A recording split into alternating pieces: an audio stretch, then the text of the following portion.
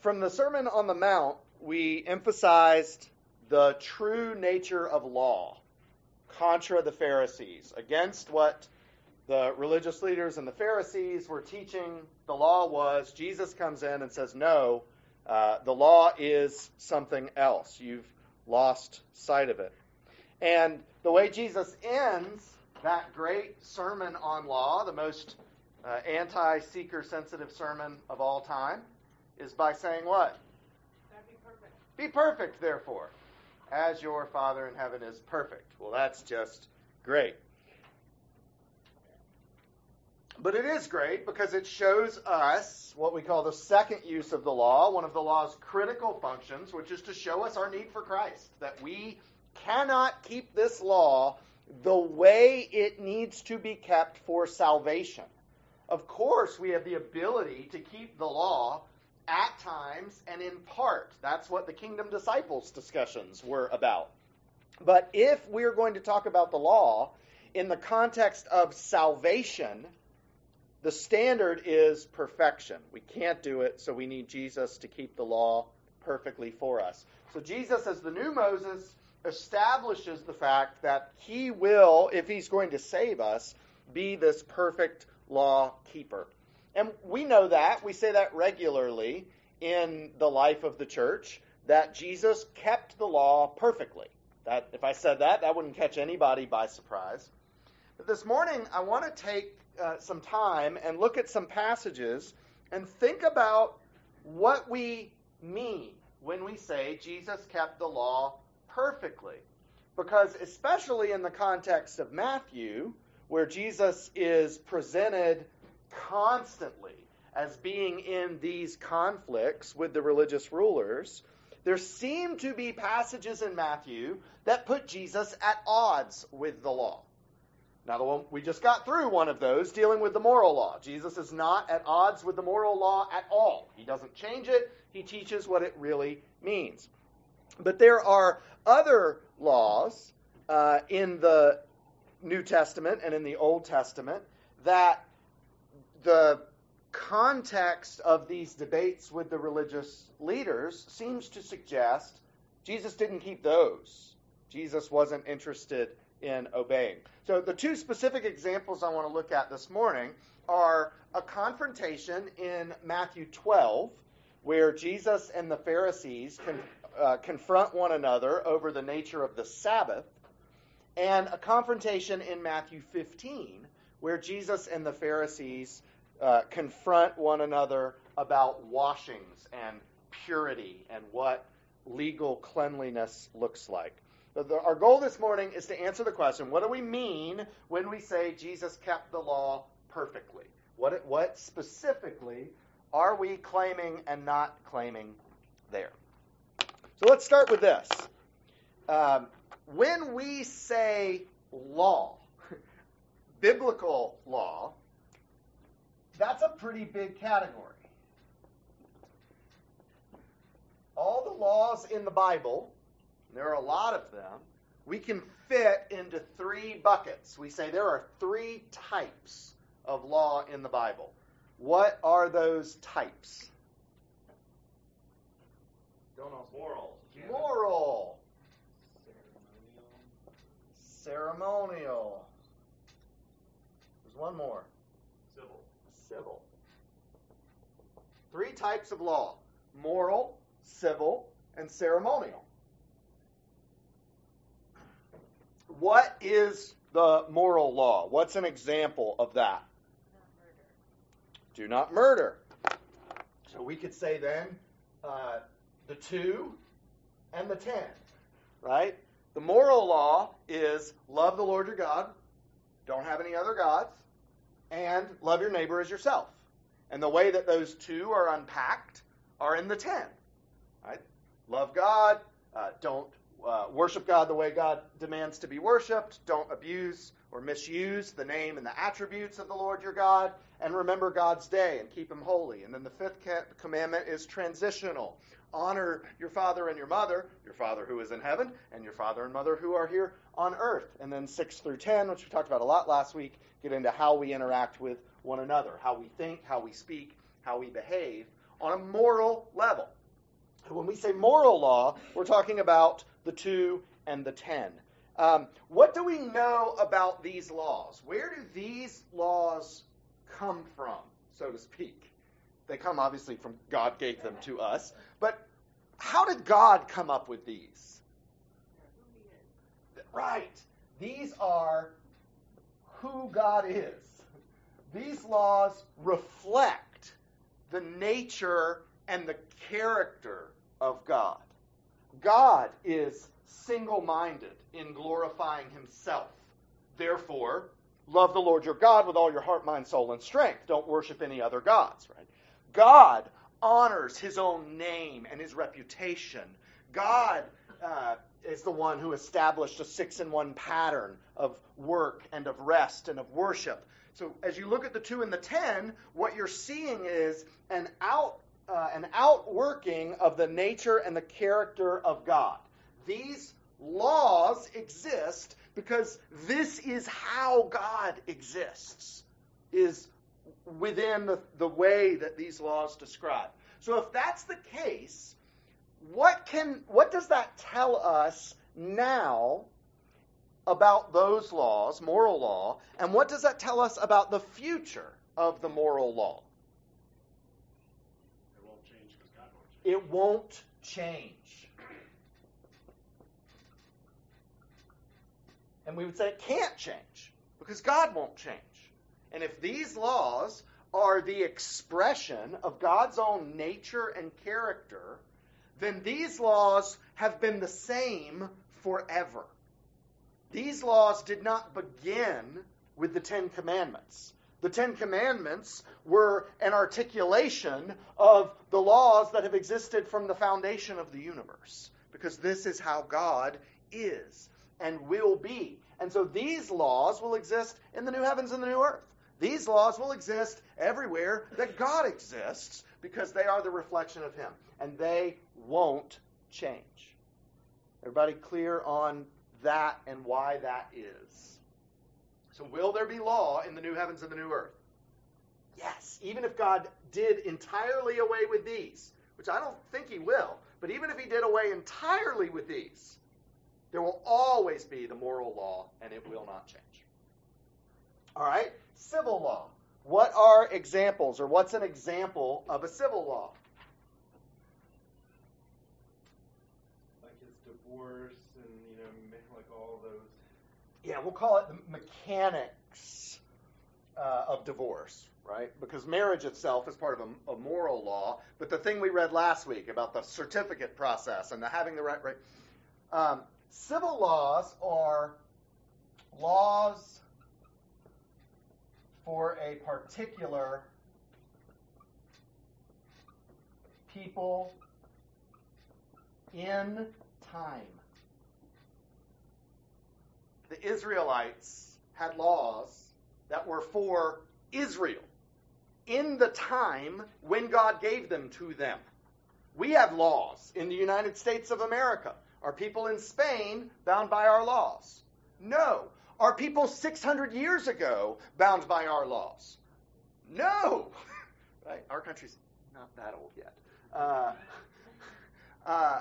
Will people 600 years from now be bound by those laws? Only if they are in the United States of America, and those are still the laws of the United States of America. Civil laws are laws for a particular people in time. Everybody get civil law? So when you read the Old Testament, laws, is the easy way to identify some of these are laws that talk about punishments. If you do so-and-so, then so-and-so is to be stoned. There's two halves to that.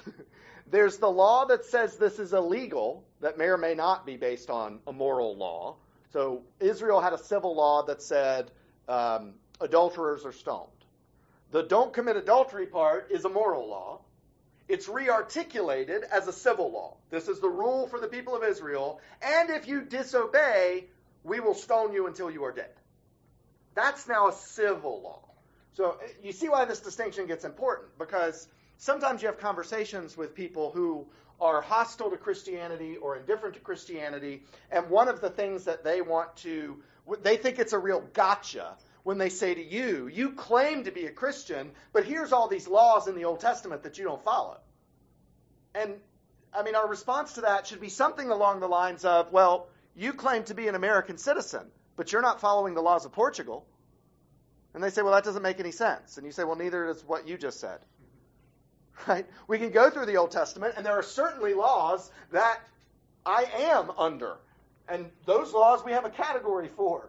But there are also laws given for a particular people in a particular place and time. And just because it says in the Old Testament something is a law, that doesn't mean that that's a law for me, a 21st century Christian in the United States of America. It might be. I can't just dismiss it because it's in the Old Testament, but I got to figure out what kind of law is this? What is the context in which it was given?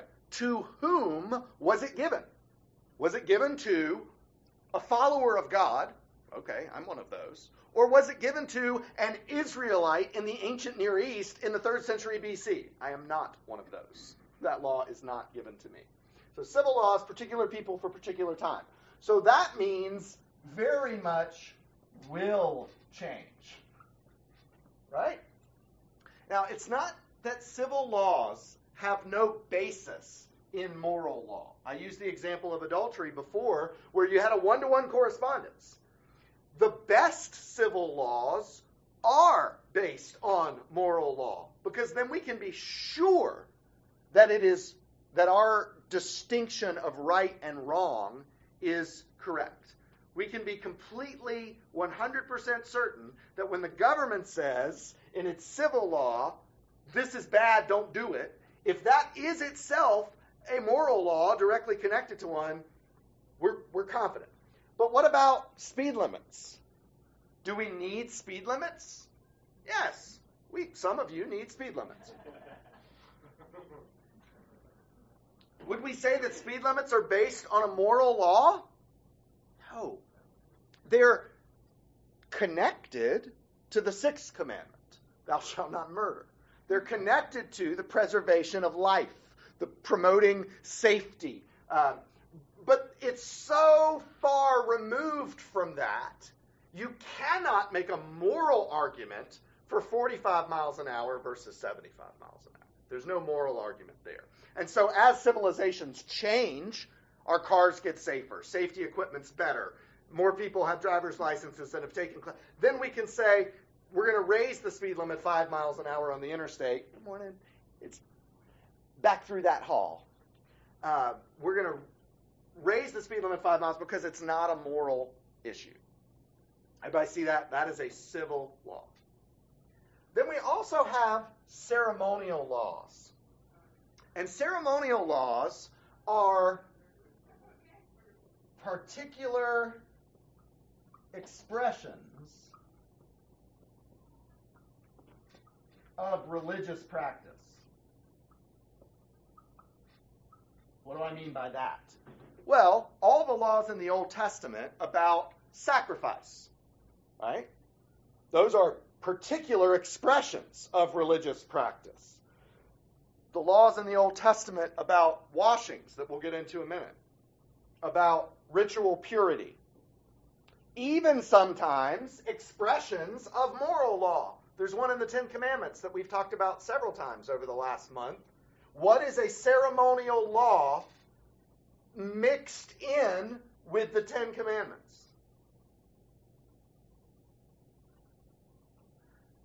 That the 6-in-1 pattern of Sabbath, the rest day falls on Saturday.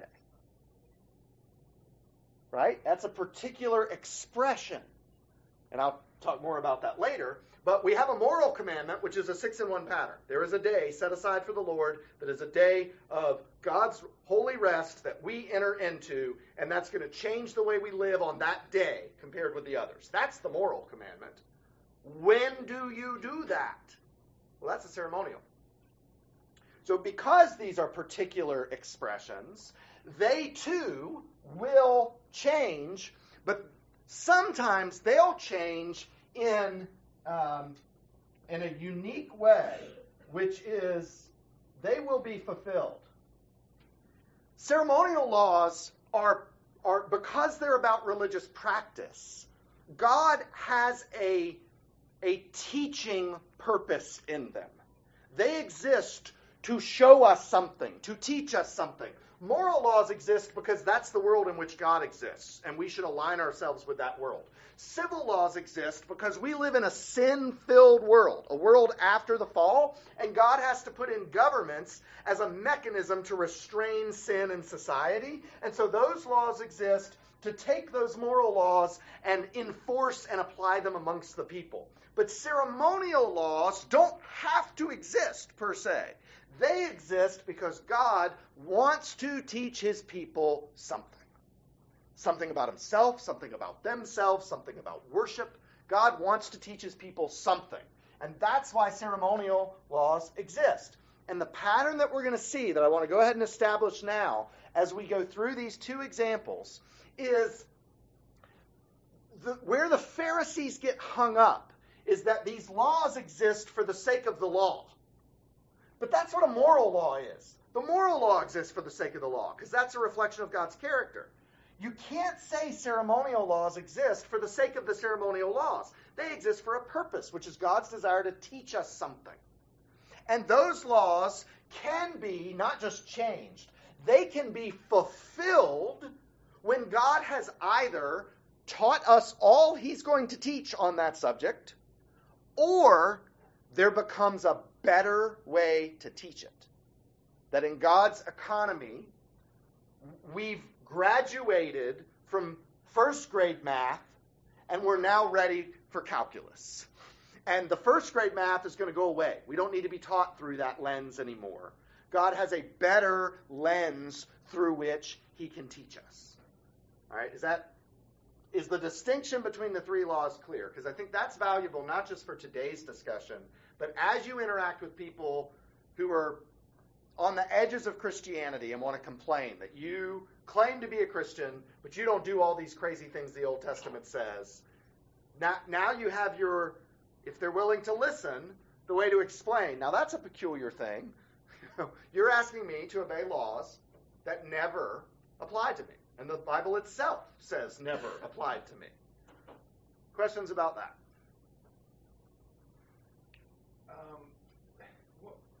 What's the response to, okay, God doesn't change. I don't really, if you read in the Old Testament, there's like list after list of you do this, you get stoned. You do this, you get stoned. How do you answer if God sure seemed really mean at that time, if this God doesn't... Can I answer that in the sermon? Sure. Because it's a great question, and it's a big part of the sermon. The short answer is, we don't think sin is that bad. God looks mean because we think sin is not that bad. And if we actually saw sin the way God saw sin, what we would be astonished by, taken aback by, is that he didn't wipe us all out, is that Noah survived the flood. That's what should blow our minds, that any of us live. Think about yourself, just yourself. Y'all aren't Hitler.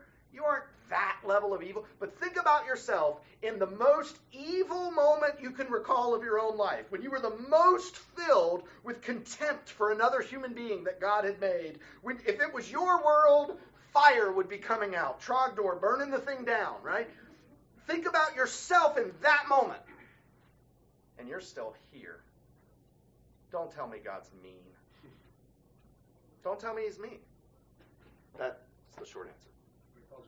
Yeah. Whether it's the Pharisees then or like the law followers now, like if there is a better way, which obviously Jesus was the better way, like why do they stay stuck in just the law if they're not looking for the better way? I mean, wouldn't the Jews even been prepared to look for the better way? Yeah. So, two reasons, and I'll say several times in this.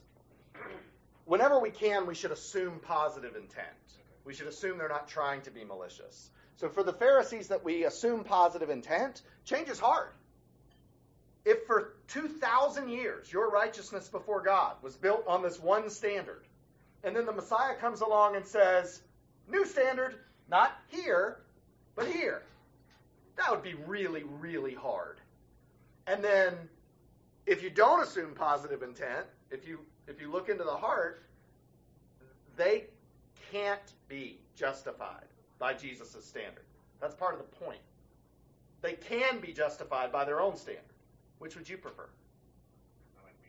Yeah, I like the one that keeps me alive. That's the way I roll. All right.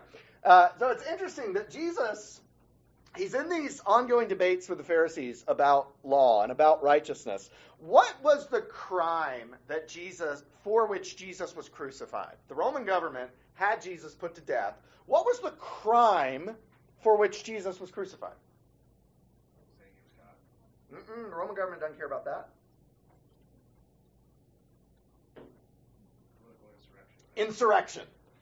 Insurrection. That Jesus himself was against the laws of the Roman government in such a way that Jesus sought to overthrow the Roman government.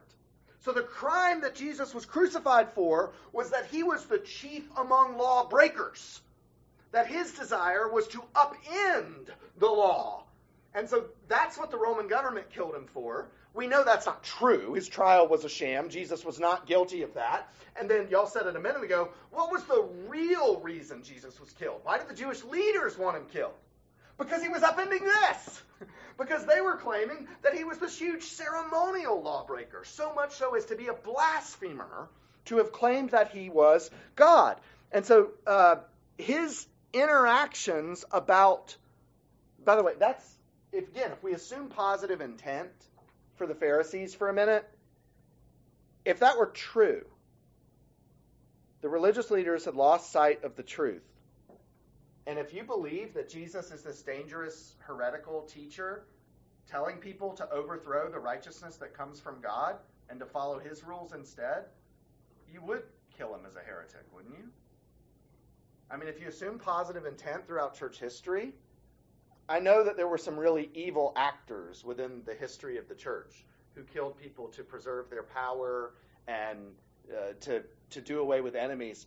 But there were a lot of people in the history of the church who went along with those killings and supported those killings, not in the evil pursuit of the preservation of power, but because they were deceived that this person who was speaking truth was actually a deceiver and was dangerous. That's why heretics are killed. Is what you say is ungodly and dangerous for God's people. And so a lot of times in church history, you look at some of these killings and you say, how did so many people go along with this? You get caught up in that. This is dangerous. This teaching is very dangerous. And that's where you are. So Jesus' interactions about law breaking, where he is the accused. With every now and then, we'll be over this. Every now and then. But what does Jesus say? Render unto Caesar what is Caesar's, right? Jesus is not going to encourage people to violate the civil law. Never does. Doesn't break it himself. The fact that we obey all civil laws that don't contradict God's law, that part doesn't go away. God is a law keeper. He calls his people to be law keepers. So if the law itself is right, is lawful, not just a good idea, but not an evil idea, God's people keep it. Jesus himself did that. He perfectly kept the civil law, even though that's what he was killed for, was being a civil lawbreaker. When Jesus gets in it with the Pharisees about law, it's over this. It's over the ceremonial laws. It's over the particular expressions of religious practice that God had given his people for one period of redemptive history, which is a good way to look at it. Civil laws exist in a little tiny scope of world history. The United States of America in the 20th century, here's the civil laws. We can write them down and keep track. And those don't apply to anybody outside of that little scope. That's the scope of those laws. Ceremonial laws exist for a period of time within redemptive history. God has a arc of history that transcends race and country and geography and even time itself. Because God's timeline is this big redemptive arc. And ceremonial laws are for particular parts of that redemptive timeline, that redemptive arc. And that's what Jesus and the Pharisees are going to fight about so much. All right, so we got two to cover. Any questions about this in general before we look at two specifics. I thought it was more that Christ was crucified for claiming that he was the Messiah. And the Jews, they did not feel that he was the Messiah they were expecting. So, yes. From a Jewish standpoint. Yes, but one important thing to keep in mind is the Jews, under Roman authority, didn't have the authority to kill Jesus. Right. The Jews could want Jesus dead. They could murder him in the streets, but they could not lawfully execute him. The Roman government does not care if Jesus claims to be the Jewish Messiah. Yeah. Totally uninterested. Yeah, but initially they didn't. But he's done no wrong. Right, and so that's why Pilate is so tormented at this fake trial of, I know this is a farce. I know this guy is not trying to overthrow the Roman government. When I say to him, you say that you're a king, his response is, you say that I am.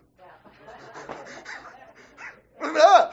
Guilty, right? So this whole thing is a farce.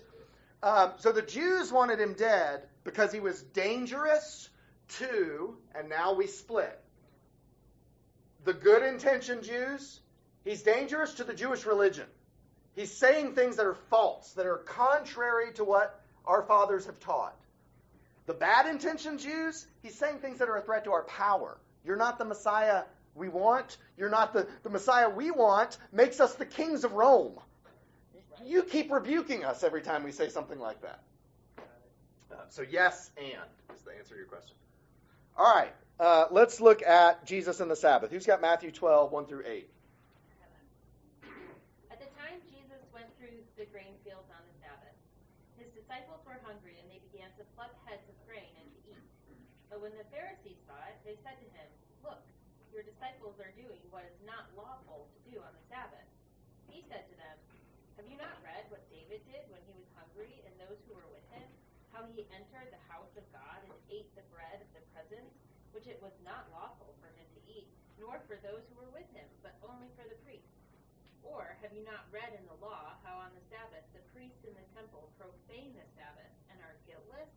I tell you, something greater than the temple is here.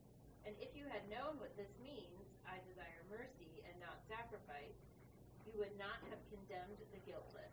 For the Son of Man is the Lord of the Sabbath." This is Jesus' new normal. We're skipping over a bunch of chapters in Matthew from the Sermon on the Mount, ending in chapter 7 to here. But the new normal for Jesus is that the Pharisees are going to follow him around, they're going to watch him, they're going to watch his disciples, and they're going to object to everything they see that they don't like. They're going to find something to complain about with what Jesus and his disciples are doing. So this text in Matthew 12 is not out of nowhere. It's in that context of the ongoing conflict that has been happening since it was established by Jesus himself in the Sermon on the Mount. So this just fits right in that vein. The Pharisees had very strict laws about Sabbath observance. The Sabbath commandment says that on the day that is the Lord's, you shall not do any work. And you, your spouse, your children, your servants, you shall not do your work on that day. That's the simplification of the commandment. And what the Pharisees had done was define work not as vocation. We all have vocations. We have vocations outside the home. Some of us have vocations inside the home. But this is our vocation. This is when I get up on a Monday, what is going to control what I do? If I don't have a vocation, because I'm a billionaire on my own private island, I'm going to do anything I want to do. But the rest of us are going to have our Monday dictated, by and large, by what we're going to do, by our vocation. Right? That's the spirit of the fourth commandment. The Pharisees, instead of defining work as vocation, defined work as activity.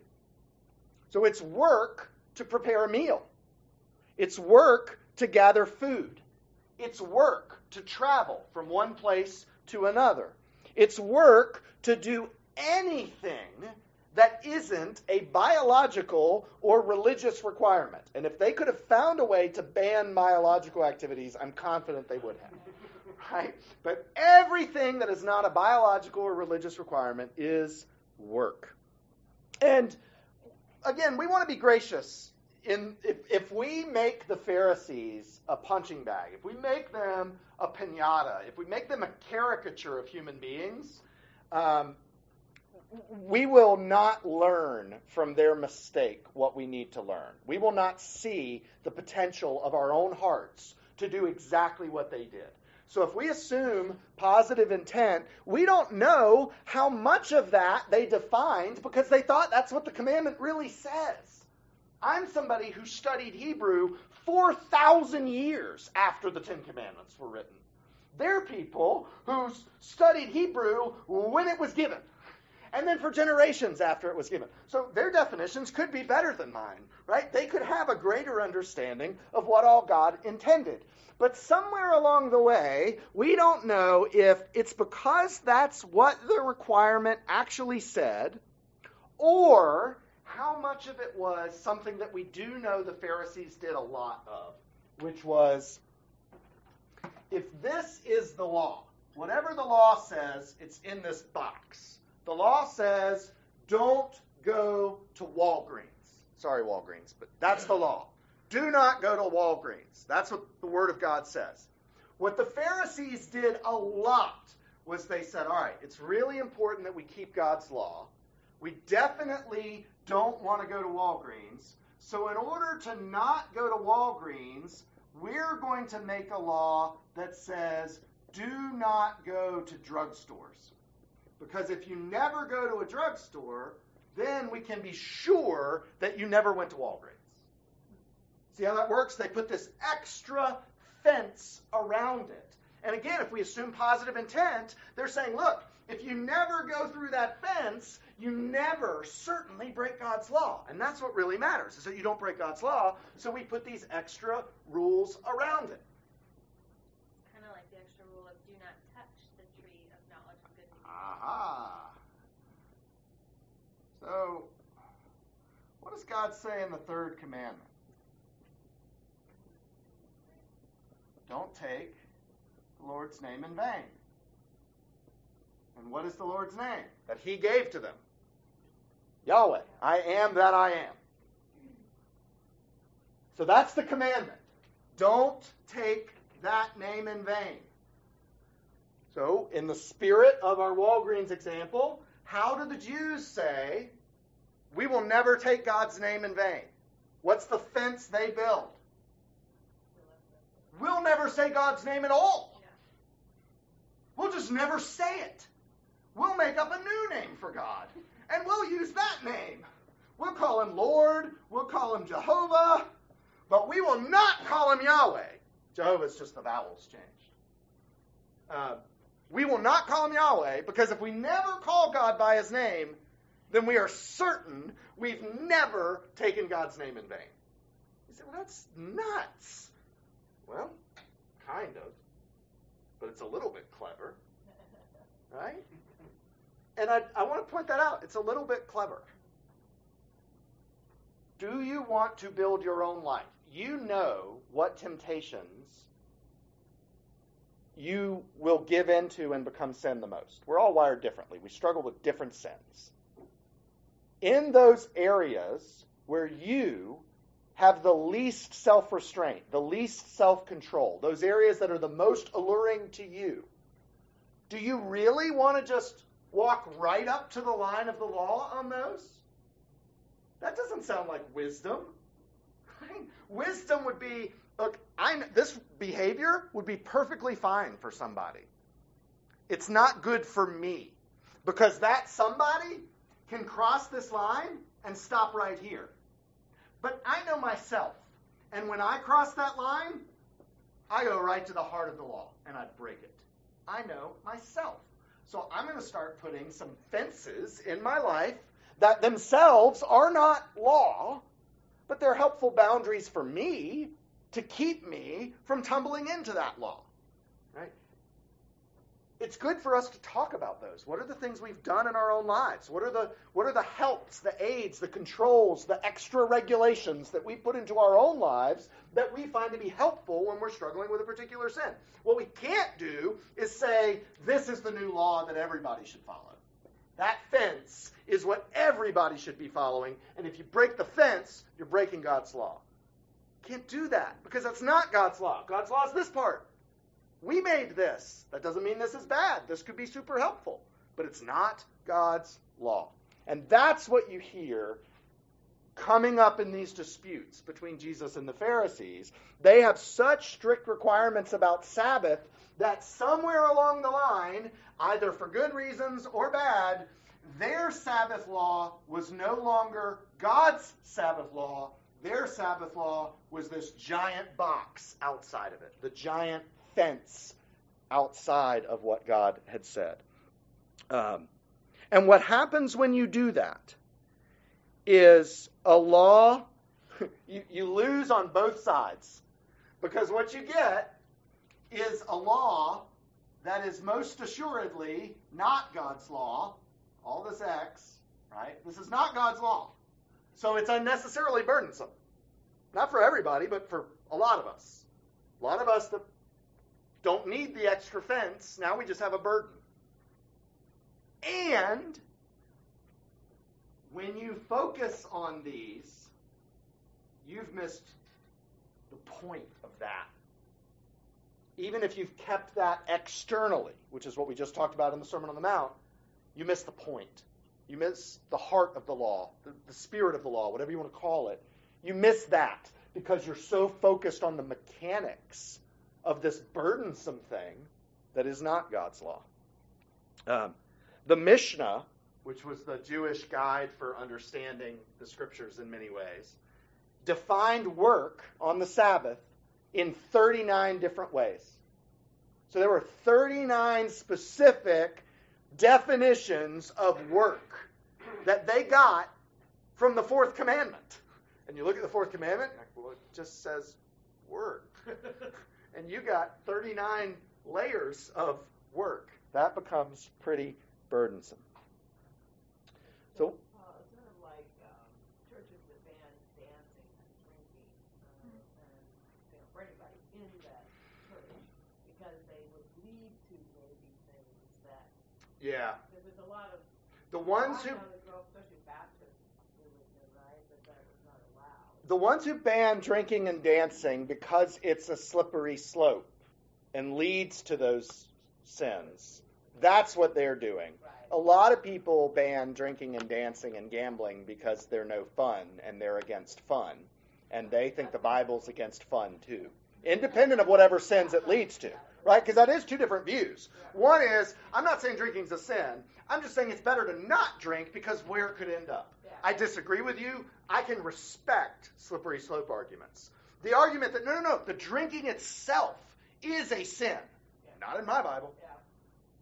Because then I have a real Jesus problem. Those are kind Right? of Well, that wasn't really alcohol he was drinking. Well, it was wine, but their wine was so different than our wine. You know, their wine was like 1% alcohol. If their wine was 1% alcohol, why did Jesus waste all this time talking about drunkards not inheriting the kingdom of heaven?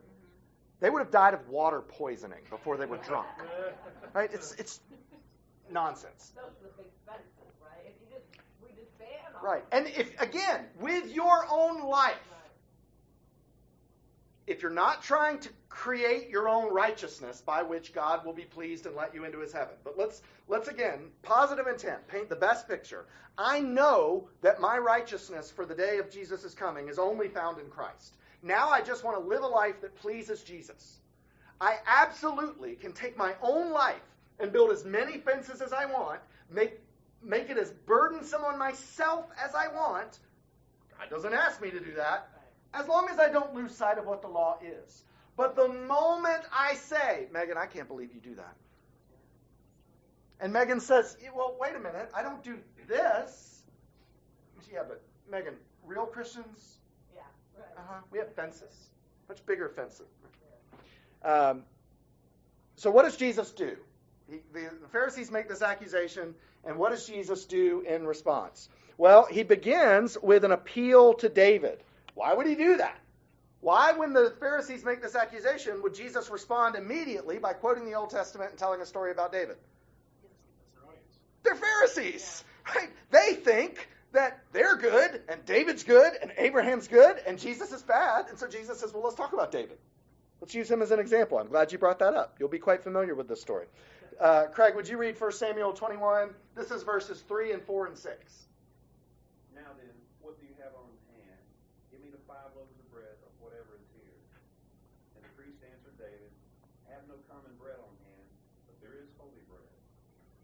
So the priest gave him the holy bread, for there was no bread there but the bread of the presence, which is removed from before the Lord to be replaced by hot bread on the day it is taken away. So there is bread that is the bread of the This is important bread. This is ceremonially significant bread. You can't just eat this bread because you're hungry and you want food. This is bread that has been set aside in the holy place. It has a real important purpose. And so David and his men come in, and David says to the priest, we're hungry, give us some bread. And the priest says, well, I don't got any bread. Except that holy bread. And you know what David says? Yeah, we'll eat that. Oh, it's good. And the priest gives them the bread, and they eat it. And the Pharisees' heads should be exploding, because the Pharisees would have said, no. You die of starvation before you eat that bread. That bread has a special purpose given by God. You do not. You die, the bread lives. Right? That's what the Pharisees would have said. But what the example shows is that this law breaking, because ceremonially that was not allowed. They were not allowed to eat that bread. That particular expression of religious practice, they were not allowed to eat the bread. So they were ceremonial law breakers. And I put that in quotes because the ceremonial purpose is important, but Jesus teaches it's not inviolable. The ceremony is a particular expression that God uses for a higher purpose. So you can never keep the particular expression, keep the ceremonial law, in a way that violates the higher purpose and have kept the law. It would have been law breaking for them to not eat the bread. It would have been law breaking for them to not violate the ceremony particular expression, because again, I said it before and it sounded silly. What you'd be saying is the bread is more important than the humans. That's the opposite of what God's saying by the bread. The purpose of that bread is ultimately humans, God's people, are so important to God, He will be the bread of life given for them. That's the whole point of that bread. God will provide the food that His people need to survive. And so if you refuse to eat the bread so that the bread survives and the people die, have you kept the ceremonial law? In the most deranged way possible. And so that's what Jesus says with this example, is ceremony is purposeful. Look at the purpose. And 99 times out of 100, keeping the ceremonial law will keep the purpose. But there is something bigger than the ceremonial law, the purpose for which it exists. And in the odd scenario, like David's, where those two are in conflict, the question is, which wins? And the answer is the principle. The principle wins more than the ceremonial law. So how does this apply to Jesus and His disciples walking through the grain fields on the Sabbath? It's the exact same thing. David and his band of merry men are hungry, going to the temple. Jesus and his band of disciples are walking through the grain fields. Jesus is doing good work on the Sabbath. He's teaching, he's preaching, he's healing, he's performing miracles. The power of God's on display. His disciples are walking with him, and they've got to get from point A to point B, but you shouldn't walk on the Sabbath. Yeah, but we're getting from point A to point B to do the work of God with the people of God. Okay, but you can't eat nothing. Wait, what? Right? Where was that ever in the commandment? Well, it wasn't. In this case, it wasn't even in the commandment. That's where these two examples diverge. Is Jesus says, look, the example of David, he really did violate the written law. He really did. But it was lawful. He needed to do that. And here's why, that wasn't law breaking, even though it looks like it. In Jesus' case, what he violates isn't even the written law. What he violates is some stuff that the Pharisees made up. And so he says, even if I had done what you're accusing me of, I would have been in the right. But he didn't do it. So that's score one for Jesus, that even if they're right about the behavior versus the law, they're wrong about the lawfulness. And David is the example of that. And then score two for Jesus is he didn't break the written law. He only broke the oral tradition. The ceremonial law gave license to do both, to walk through the fields and to break off heads of grain and to eat them along the way. So the direct challenge to the Pharisees is this. If David wasn't condemned for breaking the ceremonial law for the sake of the principle in the time of need, how in the world can Jesus and his disciples be condemned for breaking a Pharisaical addition to the law in a similar time of need? That accusation is just not going to stick. What's interesting about this is the hypocrisy of the whole thing. Is the people accusing Jesus and his disciples of this are the religious leaders and teachers who work in their vocation all Sabbath day long. All Sabbath day long, ministers are ministering, right? How do we justify ministers doing their vocation on the Sabbath day? We say, wait, do you not understand the principle of the Sabbath day? These people are leading God's people in his worship, drawing them into his presence. Obviously, you could do that on the Sabbath. And Jesus, hearing that response from the Pharisees, says, yeah. That's the blindness of that type of Pharisaical approach to law. Jesus is the temple. His disciples are the priests. There's lots of neat analogies you could draw with this David story. It's about the temple. Jesus is greater than the temple. Jesus is greater than David. The priests serve the temple. His disciples are serving Jesus in that ministry. They're ministering to God and they need to eat. That's the simple part of it. So this is why the Pharisee system is so unhealthy. Even if you grant them good intentions at the start, we want to make sure we keep what is actually God's law. And we're going to do what it takes to make sure that we keep that. Even if you grant them those good intentions, they get the law itself wrong. And this is so much of what Paul deals with in his letters in the New Testament, because he's talking to Pharisees, he's talking to Judaizers, he's talking to sincere, devout Jews who are no longer under the burden of God's actual law. They now feel the burden and the constraints of the fences around that law. And Paul says, it's not just these extra laws themselves that are the problem. These extra laws themselves have taught you a lie about God's law, that it's burdensome. And this is a real problem in the modern American church, is that we think the law is burdensome. And that's why you have churches that build their entire marketing message on, we're in Christ, we have freedom from the law. Right? We're under grace, not law. Why in the world would those two be enemies in any context other than salvation? They're certainly not enemies in the context of Christian living. Jesus kept the law so that we could pretend it doesn't exist and live under lawlessness? I don't think that's what Jesus said and did. So this is a real challenge in the modern church, is our view of law is negative. Law is burdensome. Law tells me what I can't do. Law makes my life harder. And Jesus says, no, law's good. Law's freedom. Law is the way to walk with Christ in the abundant life and joy and righteousness. Law is good. for your good. The law relieves burdens. Oh, I don't know what to do in this situation. The law tells you. The law tells you. He has shown you, oh man, what is good. Do that, and things will be better, not worse. Those extraneous rules can, not must, can become burdensome when we lose sight of the principles themselves, what the law is itself. Whenever our extraneous rules diminish the purpose of the law, we've failed.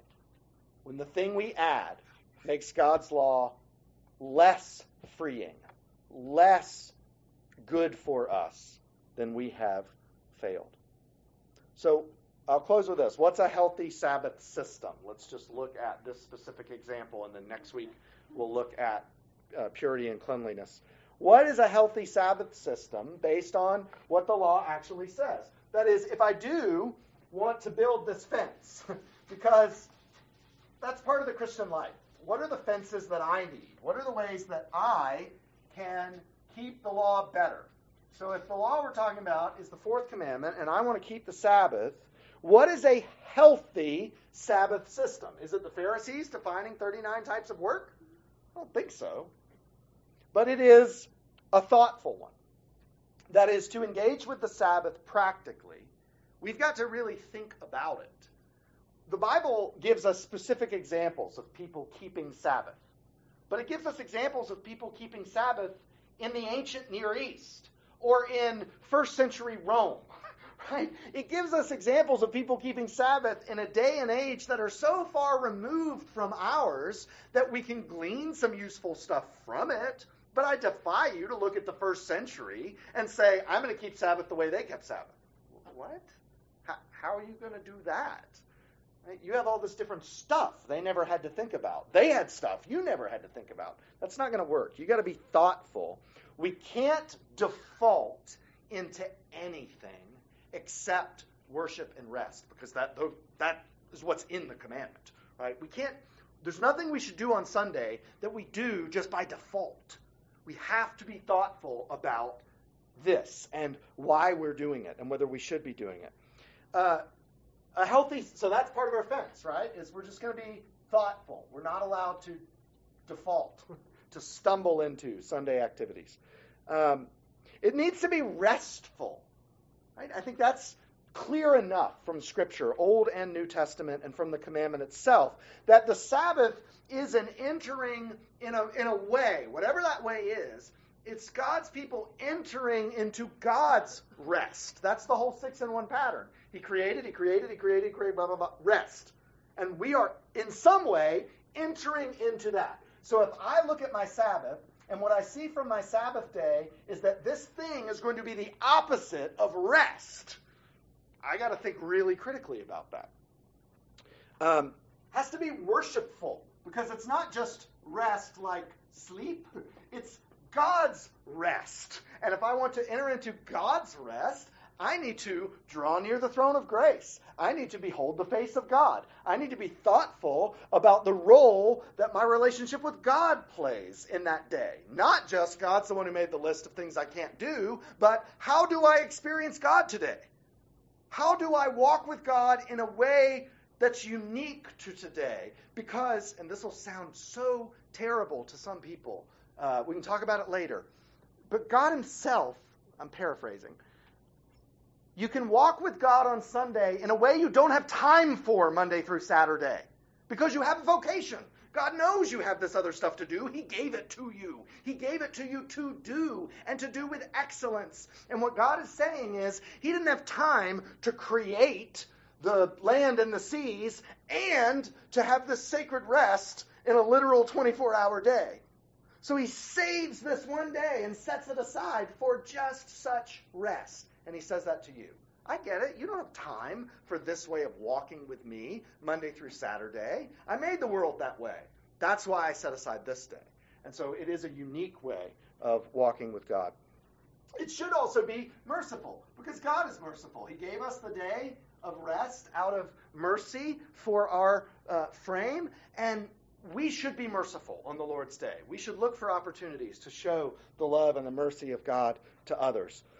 Because frankly, our problem is not that we're too strict about Sabbath keeping. I know y'all. I know myself better than I know y'all. We don't have a bunch of people. Every now and then you find a church that does, and that's a different pastoral challenge. But our problem is not that we're running around yelling at everybody about what they're doing on Sunday and that they're not Sunday keeping enough. Right? Our problem is when we think about these fences, we feel the yoke of legalism starting to close in on us. And all I'm saying is, in our resistance to legalism, as we try to shed off legalism that we've experienced either in our past or seen in others, let's not chuck the righteousness baby with the legalism bathwater. Because there's something really good here in keeping of this. And without this stuff, which can become legalism, but it also can be an incredibly helpful aid to getting to the heart of why God gave us this commandment in the first place. And next week we'll talk about the same thing with purity and washings.